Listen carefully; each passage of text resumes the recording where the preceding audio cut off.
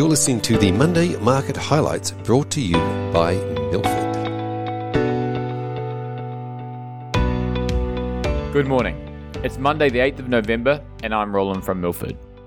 RBA Governor Philip Lowe hosted their monthly meeting on Tuesday and reiterated they had no desire to raise rates next year despite inflation exceeding their expectations. They did, however, open the door to a rate rise before 2024, which was their previous central scenario. They also expect growth to surge by 5.5% next year versus their previous estimate of 4.25%. Unsurprisingly, they officially walked away from trying to control the April 2024 bond yield. However, will maintain $4 billion a month of asset purchases.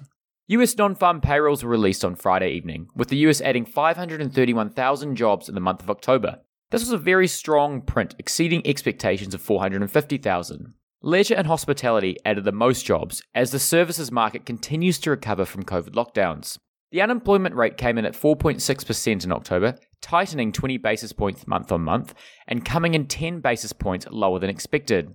Finally, wages continue to rise, with wage inflation of 0.4% in October. This takes annual wage inflation to 4.9%, a pretty significant number. The US Federal Reserve, as expected, announced they will start tapering later this month at a pace of $15 billion per month. This means they will buy $10 billion less treasuries and $5 billion less mortgage-backed securities each month. To put this in context, they have been buying $120 billion of these assets every month to help stimulate the economy.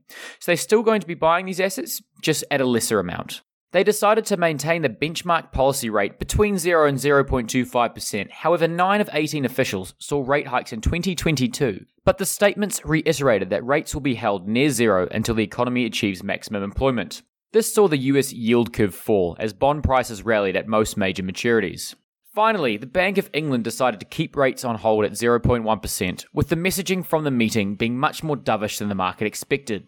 This saw the pound fall over 1% versus the US dollar on Thursday, with the banking sector also falling approximately 5% on the day. Remember, high rates generally benefit banks. Turning to equity news, Square shareholders approved the Afterpay transaction, and this is now expected to complete in January next year. Before then, we do require Afterpay shareholder approval, with the vote taking place in early December.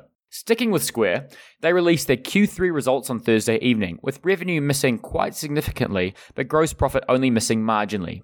The revenue miss was driven by much lower Bitcoin trading revenue than anticipated. However, given this is extremely low margin, it didn't materially influence their gross profit result. Beyond this, their seller ecosystem was roughly in line with market expectations, with revenue and gross profit going 44% and 48% year-on-year respectively. In their Cash App segment, excluding Bitcoin, revenue missed by 8% and gross profit missed by 5%. These metrics still grew an impressive 33% each year on year. Square shares fell 4% on Friday and 7% for the week. Peloton, the US-listed company that sells stationary exercise bikes, had a very weak result and the outlook comments were very soft, which saw its shares fall 35% on Friday. The issue is demand for their at-home fitness products is falling quite quickly as economies open up and people go back to the gym.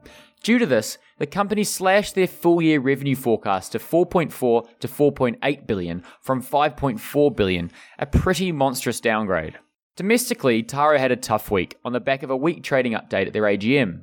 Despite total transaction value for the financial year to October growing 25%, gross profit only grew 14%, highlighting some significant gross margin compression.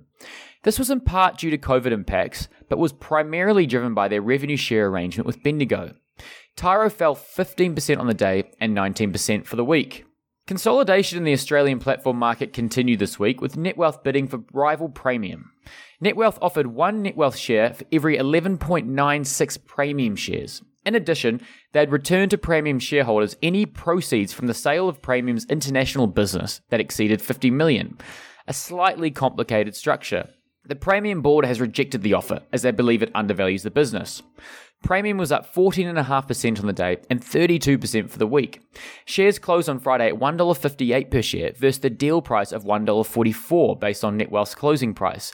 This significant premium suggests the market expects a better offer to be made. Looking to the week ahead, US inflation data will be released, with the market expecting an acceleration in annual headline inflation to 5.8% from 5.4%. In addition, core inflation is also expected to accelerate to 4.3% from 4%. Domestically, the employment report will be released, which will show us how the Australian job market is recovering post the reopening of Victoria and New South Wales. The market expects 50,000 jobs to be added and the unemployment rate to actually increase to 4.7% from 4.6%, given the participation rate is expected to rise faster than jobs being added. Thanks for listening. We'll see you next week.